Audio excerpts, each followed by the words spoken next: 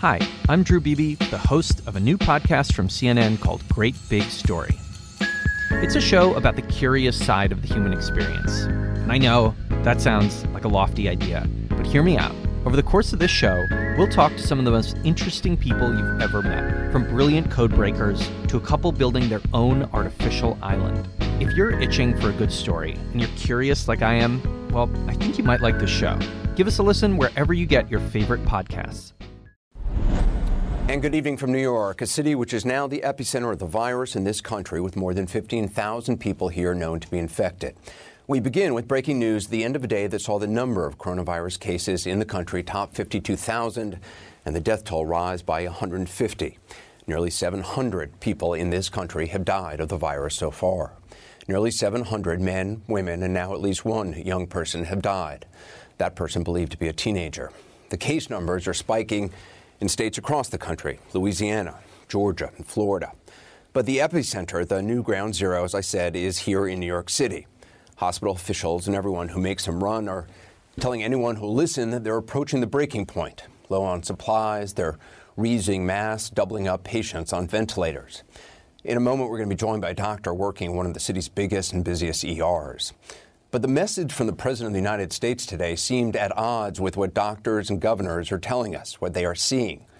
Today, the President of the United States stood a few feet in front of his scientific advisors, but was really miles away from them in his stunningly rosy assessment of what is happening and how his administration has responded to it. The President said, and I quote, "We begin to see the light at the end of the tunnel." I just want to repeat that. The President of the United States today said, "We begin to see the light at the end of the tunnel." Perhaps if the president had actually served in Vietnam instead of getting deferments, he might remember another White House eager for war to end that talked about lights at the end of the tunnel. That was in 1967. 500,000 Americans were then fighting in Vietnam, and the claims made by the generals in the White House about the light at the end of the tunnel turned out to be very wrong indeed. Turned out to be a very long and deadly tunnel. Saigon finally fell in 1975.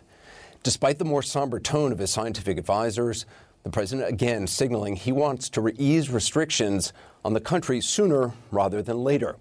Task Force member Deborah Birx laid out the breaking news. To everyone who has left New York over the last few days, because of the rate of the number of cases, you may have been exposed before you left New York. And I think, like Governor DeSantis has put out today, everybody who was in New York should be self-quarantining for the next 14 days to ensure that the virus doesn't spread to others, no matter where they have gone, whether it's Florida, North Carolina, or out to far reaches of Long Island. We are starting to see new cases across Long Island that suggest people have left the city.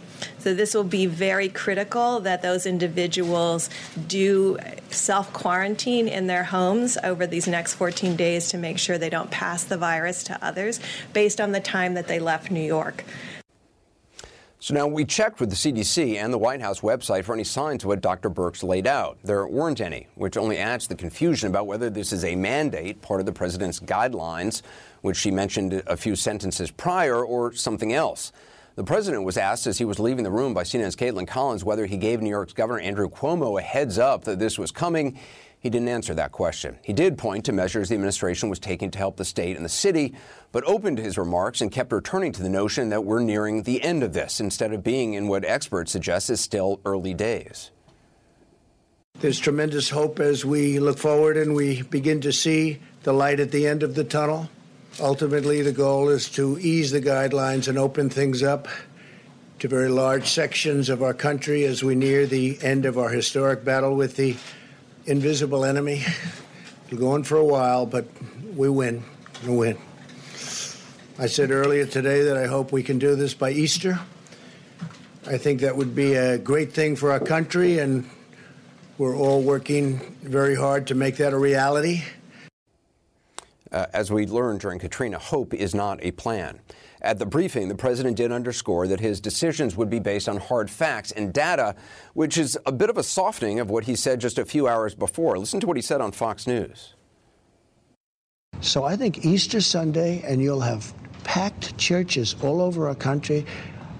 I think it would be a beautiful time. And it's just about the timeline that I think is right. It gives us to work on what we're doing, and I'm not sure that's going to be the day, but I would love to aim it right at Easter Sunday, so we're open for church service and services generally on Easter Sunday. That would be a beautiful thing. That also may be the last thing you want to do, even at the tail end of an outbreak, if in fact it's the tail end of an outbreak, which there's no sign it is, let alone where the experts worry we might actually be come Easter. We're going to discuss this, of course, tonight with medical professionals. We start with CNN's Jim Acosta. Jim, how is the White House squaring the president's call for packed churches on Easter Sunday with the reality of the pandemic? I mean, talking about a light at the end of the tunnel is I'm not sure what tunnel he's looking at. Yeah, Anderson, it was kind of a medical mission accomplished moment for the president. He was talking about the country being near the end of an historic battle, but for many doctors, nurses, hospitals, governors, the battle has just begun. The president also said during this briefing that was a lot shorter than the ones we've seen in recent days, that he's going to be listening to the expertise of people like Dr. Deborah Birx and Dr. Anthony Fauci, the two top doctors on a coronavirus task force. Well, Dr. Fauci told reporters earlier this evening that the president and the administration need to be very flexible, as he put it, in terms of this Easter timeline. Anderson, we also have not gotten any kind of sense as to what the battle plan is. Which parts of the country are going to be opened up first? Which states is he leaning towards in terms of opening up those states to being back to normal once again? And one other thing, Anderson, I think we need to reflect on, and that is something I heard from a source close to the coronavirus task force earlier today, and that is we could be in a situation, Anderson, where we open things back up and find cases spiking and then have to shut things back down. And in the words of this source close to the coronavirus task force, that would certainly complicate things. Anderson? I mean, even the few scientists who are talking about a more surgical way to do this and maybe letting younger people going back to work, even those people are saying we don't have enough data right now to even know when something like that might be possible. So the idea that the president has, just picked randomly this Easter date is kind of astounding. I mean, the president says, as he did today, that state governors need to treat his administration as well. Need to treat his administration well because it's a, quote, two-way street. Does he grasp what the federal government's role is supposed to be? Because, I mean, it sounded like he basically was saying the governors need to be nice to the White House, given that, they control the sending of some supplies from the stockpile. Yeah, Anderson, that's exactly what the president seems to be saying. He's been sort of putting together a naughty and nice list for these governors fanned out across the country. The problem is he has to work with these governors or else the outbreak, the pandemic, is going to get worse. I will tell you, Anderson, one thing that the president needs to be aware of is that he may need these governors when it comes to reopening in this economy. Obviously, the president could issue new guidelines next week saying people can go back to work, they can go back to school, or they can start loosening up on these social distancing guidelines, but he needs the governors to implement that. I'm not so sure Governor Cuomo or Governor Newsom out in California, they're going to be in the mood to follow the president's lead on this if they think he's leading them off the edge of a cliff. And so at this point, Anderson, the president's rhetoric is just not in line with the reality at this point, and the White House, my sense of it is having a tough time reeling him in. Anderson. Jim Acosta. Jim, thanks. Joining us now, CNN's chief medical correspondent, Dr. Sanjay Gupta, also CNN chief political analyst, Gloria Borger. First of all, Sanjay, this sudden guideline that, or this statement that, we heard from the White House today from Birx that anyone who is in New York needs to self-quarantine for 14 days if they've left the city. Does that make sense to you? Because, I mean, the CDC, they're not even saying people need to 14-day quarantine anymore, right? Yeah, I mean, that's not part of the guidelines anymore. So that did surprise me, Anderson, that they saying that anybody who's leaving New York City going somewhere else has to quarantine themselves for 14 days. I mean, look, I think the general recommendation for the country is that as much as possible that you stay home. That's for everybody in the country. It is true that New York has more cases, in part that probably in part reflects more testing. Obviously a densely populated city like that with public transportation, you're going to have more cases. But, you have a lot of cases in Washington. You have a lot of cases in California. I just thought it was interesting that New York was sort of singled out like this. I think that the general recommendation, in some ways, there are sort of stay-at-home recommendations for the whole. People shouldn't be getting on planes for non-essential travel anyways. But I don't know where this specific 14-day quarantine like this came from. And Sanjay, on the one hand, the CDC guidelines keep changing, which is certainly confusing. On the other hand, I guess it's a fluid situation. Right. This is considered a hot spot, New York City, and that was the case I think Ambassador Birx was making, that you're more likely to be diagnosed with coronavirus after a test there than in other places, even in the state of New York. But still, I just right now the guidance is this: stay home as much as possible. Everyone should do that. If you have symptoms, you should definitely be doing that. But even if you don't, if you can be at home, that's the guidance. The idea then to layer on top of that for people who are in New York, if they go somewhere else, to also quarantine, I guess maybe that's obvious. I don't know. It was a little curious as to why New York specifically was being singled out here. There's other states where this virus is circulating, and as you know, Anderson, we've been under testing, so it's probably much more widespread than people realize. Well, Gloria, I don't think the scientists are political, but does politics have anything to do with it? Clearly, the president, though when he's reading from a paper, he says things are great with him and Governor Cuomo, but clearly, Governor Cuomo has been very on top of this and, very vocal in the needs of the city. And clearly, the president earlier today had a jibe against Cuomo during a televised town hall. Well, if and there was no answer to Caitlin Collins's question about whether Cuomo got a heads up here, Anderson. So we'll have to wait and hear about that, and we'll certainly hear from the governor tomorrow on this. But all of this today was a surprise. All of it. The sort of let's all get this done by Easter and go to church together. That was a surprise. And Tony Fauci alluded to a meeting in the Oval Office where he, seems to me, laid down the law to the president and said, look, you need to be flexible because we have to see where we are depending on where the facts lead us and where the science leads us. And that's why the president kind of said, okay, well, he wants to be guided by professionals and maybe we do sections of the country.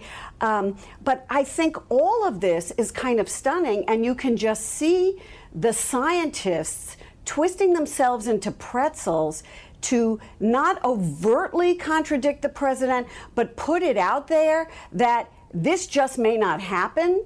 And as for the governors, Governor Hogan of Maryland called it, I'm looking at my notes here, called it an imaginary timeline.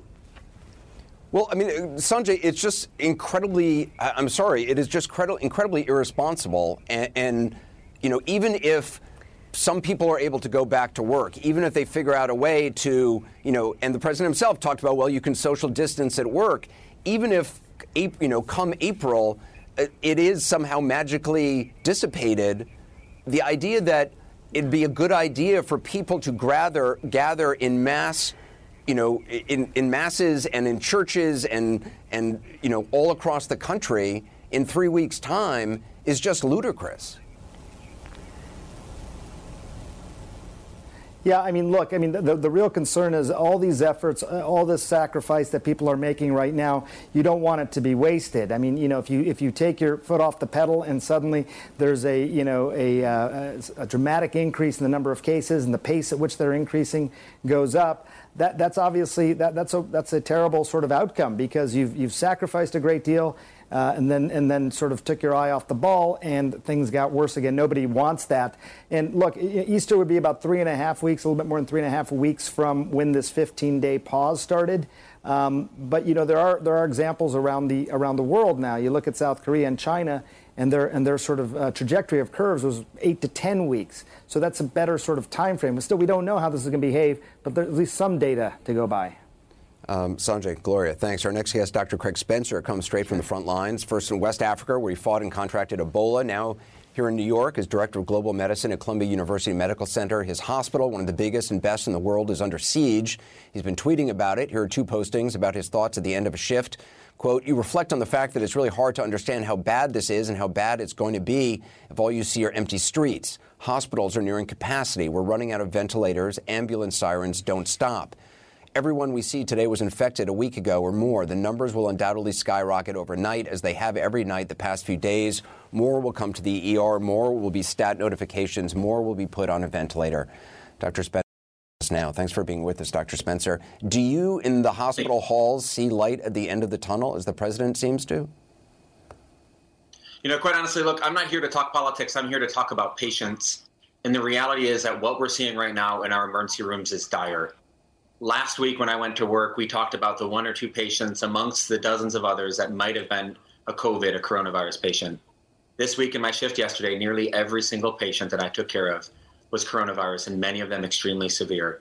Many were put on breathing tubes. Many decompensated quite quickly. There is a very different air this week than there was last week. And quite honestly, you know, think about the fact that our first New York City case was on March 1st. That's just over 3 weeks ago. To think that we'll be in any place to lift these restrictionary measures by Easter and just, you know, in 2 or 3 weeks, for me, seems completely magical thinking. What we know is that there's math and modeling that can tell us that the number of cases is going to continue to rise. We're really at the beginning of this outbreak, and you can feel that. You can sense that. It's palpable on the front lines in the emergency department. And in terms of supplies, do you have all the supplies you need? Because I cannot tell you how many messages I'm getting from nurses and doctors and hospitals all over New York, you know, with very specific examples of what they do not have. Yeah, you know, the supply chain is extremely tight. One thing I tell people is that when I worked in West Africa for Ebola, the one thing I never worried about was having enough PPE, the personal protective equipment. It's something that my colleagues all over New York City are worried about right now. The number of masks that people are given, you know, some people are given one N95 respirator mask. That's the thicker one that helps prevent the virus from being inhaled by a provider. Given one of those a week, and the CDC doesn't want you using those. People are given one surgical mask a shift, and everyone is doing everything they can to conserve supplies, because we know we're just at the beginning of this. And after New York will be New Jersey, will be New Mexico. This is going to be a marathon. We are not even at the beginning of this. The Governor Cuomo talked about experimental procedure of splitting one ventilator for two patients. Is that something that can work? Yeah, there's been a lot of really creative and thoughtful engineering solutions to how we're going to manage the lack of ventilators. You may have heard from Governor Cuomo that we need 15,000, 20,000 ventilators. The reality is that, quite frankly, the only thing that helps many of these patients is taking over their breathing. And we have to do a lot sooner than we normally do, because like putting them on masks, like CPAP masks that people might know. We can't do that. Those generate too many aerosols. It makes it too dangerous for us other providers. So we're intubating, putting people on breathing tubes a lot earlier. People decompensate. Some hospitals are reporting intubating 1 to 2 patients an hour. And if you think about what that's going to add up to in the next couple of days, in the next couple of weeks, we're talking about tens of thousands of patients. Dr. Spencer, thank you for what you and so many nurses and X-ray technicians and lab technicians and folks are doing to keep us all alive. Thank you.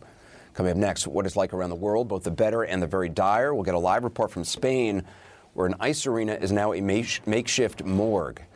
And later, set against scenes like that, Mark Cuban with his thoughts on when this country should reopen for business and what he makes of the president's light at the end of the tunnel outlook. As we continue to talk about the contrast between the president's desire or claimed desire to see churches packed with people by Easter and the outbreak that still has not peaked in this country, it's worth looking at countries that sadly are further along the timeline of this. Spain has already seen nearly 40,000 cases of coronavirus. Nearly 2,700 people have died. The government there today formally requested NATO assistance to fight the virus. In Madrid, an ice rink has been converted into a makeshift morgue. CNN's Scott McLean joins us now from there. Scott, how dire is the situation that in Madrid you have an arena now being used as a morgue because of the ice there?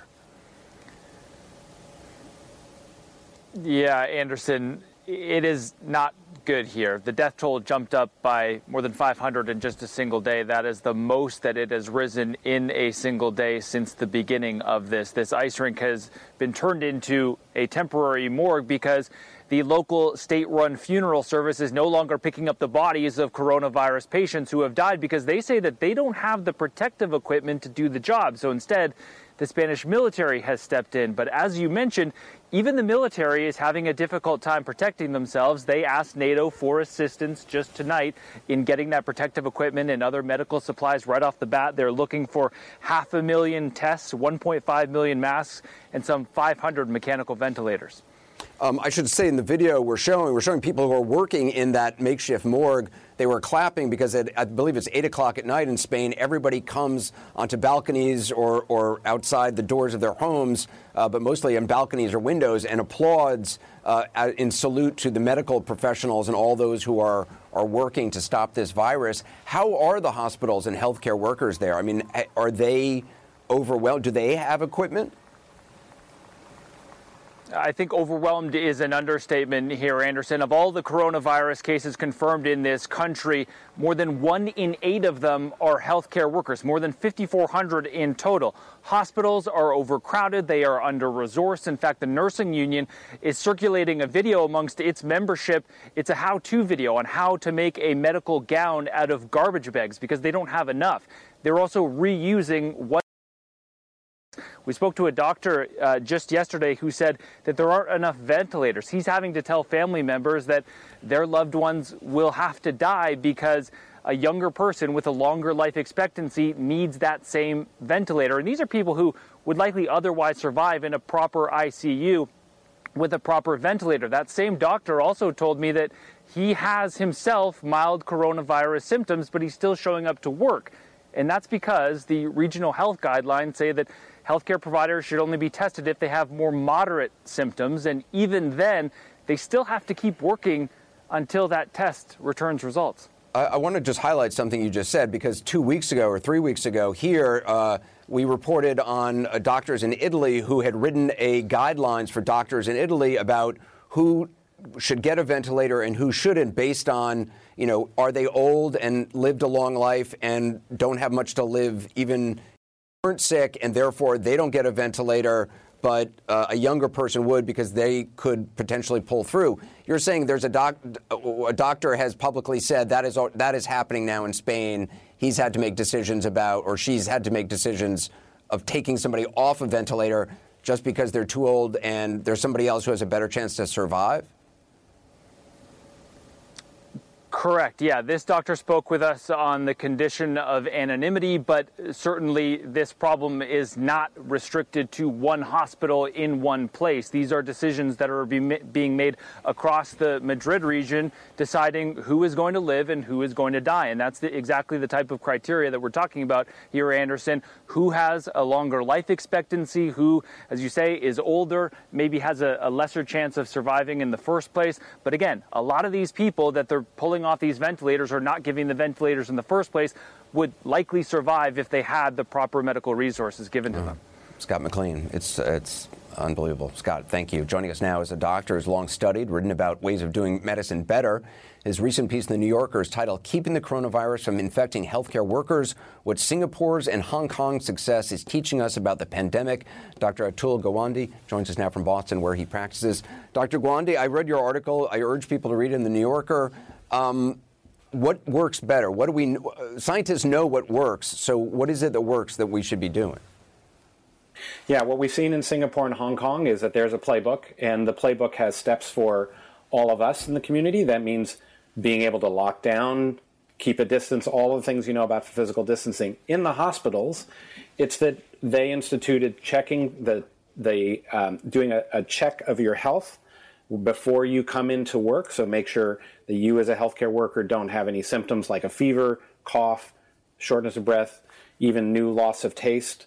Those should be indications you don't come into work. And then second of all, that we have a surgical mask on it in Singapore and Hong Kong that everybody is wearing while they're on premises. And American hospitals, as of the last week, have started implementing that much more widely. Not all of the hospitals have gone over, and that's really critical. We have to separate. We have to be sure that we're checking people's temperatures or their health symptoms before they come into work so that we're not spreading infection. And then the masks not only protect ourselves, they keep us, if we turn out to have infection, from spreading it to others. Those steps are part of a playbook that works. How important in Singapore and Hong Kong, which is probably the best examples of being able to combat this, was people getting tested and then tracing the contacts of those people? Really crucial, but also very interesting, right? What they were looking for are people who have had more than 30 minutes, less than 6 feet from someone who has coronavirus without a mask. And that's important because what it tells us is that it's not about momentary passing by someone who is who's infected. This is about sustained exposure to people. And so healthcare workers could keep on working, and they had 0 transmissions of infection in Singapore. So the fact that there is some hope here, there is a known pathway. We can do things that work. It depends on some basic supplies and working our way through making it happen here. And we just have to gear up and do it. We have to lock down as a country. We can't have this situation where it's, just because you come from New York, you're going to have to stay at home, but everybody else goes. There is infection moving around the country. It is the insidious part of this disease that you don't know it for a week. You have a week of incubation before it becomes symptomatic. And so this is about 4 to 5 times worse already for next week. And so we have to have people stay home so that they are not passing the infection along. Yeah, Dr. Atul Gawande, I appreciate it, and I thank you for writing it, and would love to talk to you in the future. Thank you very much. Thank you. Just ahead, reaction from the business community. Mark Cuban, the owner of the Dallas Mavericks, joins me. We'll talk about what happens to businesses if Americans try to end self-distancing too early. His opinion ahead. As we've reported tonight, President Trump says he's eager to get America back to work by Easter, a much different or earlier timeline than recommended by health officials. Dr. Anthony Fauci, key member of the White House Coronavirus Task Force, said the Easter timeline would need to be, quote, very flexible. For more on what's best for the health of the average American as well as the business community, I want to bring in NBA owner Mark Cuban of the Dallas Mavericks. He's not only urged his employees to buy local during the pandemic, but helped donate $500,000 to support child care for healthcare workers. He's also publicly called out Democrat Chuck Schumer and Republican John Cornyn in the Senate, saying there can be no perfect deal and they need to get the relief bill done. Mark, just in terms of the financials, the economics, what are you most concerned about in the economy? Well, first, it's unconscionable that they done. I mean, every single day that there's delay, more businesses close, more people get fired and laid off, and they're not coming back. And so, we need to get that deal done first. Second, we have to worry about the process of getting money into the hands of individuals and to small and medium-sized businesses. I mean, whenever we get that deal done, we still have to get the checks into people's hands or the direct deposit into their accounts. Who knows how long that will take? The Small Business Association, I've been helping them. Administration, they've been working hard at this, but it's still going to take some time. So every delay, you have to add 3, 4, 5 or more days to it. And so we need something done now, immediately. You also have all these small business owners. I mean, I've talked to a number in New York who, bar owners, restaurants had to pay sales tax the other day. They didn't know whether, should they go ahead and pay it if they could. A lot of them couldn't. There's not a lot of information for these small business owners. Yeah, and that's part of the problem. That's why I've been working with is if we can get this passed in the way it was written as of this morning, there's money there for payroll loans that for a small, medium-sized business under 500 employees, if you commit to retain all your employees, they'll loan you money for your payroll for 3 months for all employees who make less than $100,000. Plus, they'll allow you to also borrow money for overhead utilities and rent. And if you retain all those employees to the end of the period, which looks like it'll be 3 months, they'll forgive all that. So the point there is if small businesses can hang on, the money will be there to help them and to get them through this transition period. But if we don't get the legislation passed, it doesn't matter. And it's crazy that they're over negotiating, knowing every single minute businesses close. What do you make of this, the talk of reopening parts of the country, having younger people go to work? Obviously there's health concerns. Human lives are at stake, and there's economic factors. I'm not the expert there. There are epidemiologists and statisticians and analysts that can do a probability distribution of the options. I really don't know. All I know is that the business of the United States is business right now, and people are scared, right? The beauty of the $1,200 check is it'll give people a sense of control over their lives, at least just one glimmering hope that they can pay some bills, look their kids in the eyes knowing there's going to be groceries. But if they don't get this passed, it doesn't happen. And it's really inconceivable that both sides of the aisle, particularly on the Senate side, didn't see this coming. We're talking about this now when it's no shock that we could have been talking about this 2, 3, 4 weeks ago and no one stood up. The enemy of progress is perfection. We don't need a perfect deal. We need a done deal, Anderson. You have your hands, obviously, in a lot of different pies, not just big businesses, but also, through Shark Tank, you're an investor in a lot of small businesses. What are you hearing from those businesses? Terror. I'm asking the ones that are really struggling to hold on for this SBA loan program. I think that will get them through. But they're really worried. They don't want to lay off any employees. And so they're nervous because there hasn't been any real information coming to them. And what they have heard, they were promised that that we were on the 5-yard line, the 2-yard line. We've been in the red zone for 2 months and we haven't scored. Something's got to happen because those small businesses and their employees are terrified. With businesses, businesses that you own, in terms of reopening, getting people back in the office, would you base it on the government? Would you base it on science? No. Scientists? I base it on safety of my employees. Look, right now we're working with imperfect information. Nobody knows what the absolute facts are because we can't find them. This is the first time we've been through this. And I'm going to err on the side of caution and the health and safety of my employees every single time. Now, I'm fortunate I can give up the money, but I'm not going to risk their health. And I think a lot of other companies will do the same thing. And plus, we're adjusting to working from home and doing business from home. And so there's going to be a lot of ways that we can get things done. But I'm certainly not going to just say, you know what, just adhere to social distancing and everything's okay. I'm going to do what I think is right. Mark Cuban, it's good to talk to you. Thank you. Be careful. Always, Anderson. Thank you. All right. Thanks. Some breaking news to report next on just how serious the administration is about ending the coronavirus shutdown and the steps that they are taking to do it. Ahead. Think about your home for a moment. It's where life happens. It's where you build that treehouse or try that new recipe.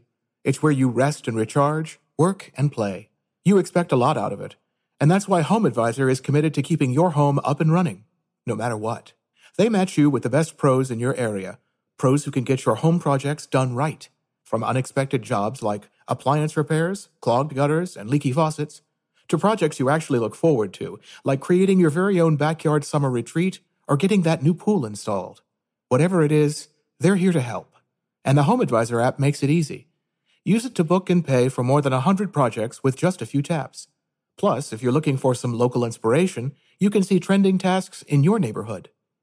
So whether you need a last-minute fix, routine home maintenance, or an exciting new upgrade, HomeAdvisor is here, ready to do everything to fix your everything. Download the HomeAdvisor app and get started today. Breaking news on some concrete steps that are now being taken to fulfill the president's wishes on basically ending the coronavirus outbreak response. That's that the experts, as you've heard tonight, say are not based in reality. CNN's Nick Valencia has the late reporting, joins us now by phone. So what are you hearing, Nick? Well, Anderson, we're hearing that this is happening amid increasing pressure from President Trump to get the country, as he said, opened up in just a few weeks. This is coming to us from a senior federal health official who is directly involved in coronavirus response, telling us that they are now drafting options, public health professionals now taking the concrete steps of drafting options to, quote, be able to allow people to take a step back into society in certain areas. This official went on to say that this is going to be a rolling type response, characterizing that by saying recommendations are going to ease for different parts of the country at different times. This, of course, begs the question of just how risky is this going to be? Do people want to go back in now that they are more knowledgeable about what this virus is and just how fast it spreads? I mean, this is something that we tried to pin the source down on, and they said, look, this is not without risk. It could mean sending people back to work or school. And just to go on, Anderson, to wrap up here, this source, quote, said the response to this outbreak is going to be rolling with increased mitigation, and then we'll see it back off, followed by another increase as the virus increases. So we're in this for a long-term type thing. I think one of the things this official wanted to stress is that many Americans see this as 15 days pause, and that type of mentality really, hopefully more Americans begin to see that this is more of a long-term thing. We've heard anything from this being a type of normalcy for us for the next 12 to 18 months. Anderson? It certainly seems, though, that the idea of rolling back feeds into the notion of just being a 15-day pause. Well, as this official describes, we're going to be dealing with this response for more than 15 days, perhaps after 15 days for months from now. This official described a scenario in this country where this virus spreads in pockets and clusters like we've seen in New Rochelle, in Santa Clara, of course, there in Manhattan. These areas certainly are of concern to public health professionals right now advising the president. But it's not a one-size-fits-all approach. This has to take into account, according to this official, the variations of this virus, the variations to communities. And we should mention, Anderson, this is not the first time that we're hearing kinds of guidelines like this. It was just last week that the CDC released their own recommendations saying this should be a phased approach. This is going to be something that we have to deal with a long time. All right, Nick Valencia, appreciate the reporting. Dr. Sanjay Gupta joins us once again. Sanjay, what do you make of this? Well, on one hand, it's not surprising that the public health officials would start to create plans for how they're going to ease back this guidance, how they're going to ease back these recommendations. That makes sense. And as Nick mentioned at the end of his report there, at the Centers for Disease Control, they did this last week, but gave no indication really as to when it might be implemented. In fact, that guidance started off with saying, we fully recognize that this 15-day pause may be much longer than 15 days. So I don't know, Anderson. It's tough to know what to do. By drafting these guidelines, are they in essence sending a signal that they are going to loosen up these restrictions, soon, within the next few weeks, as we've heard from around Easter, for example? Don't know, but that could be sort of the telegraphing of that signal. Just don't know. It does make sense that they would actually work on these plans. I don't know for when these plans would be implemented, though. Just from a public health standpoint, though, we have the guidelines we have now.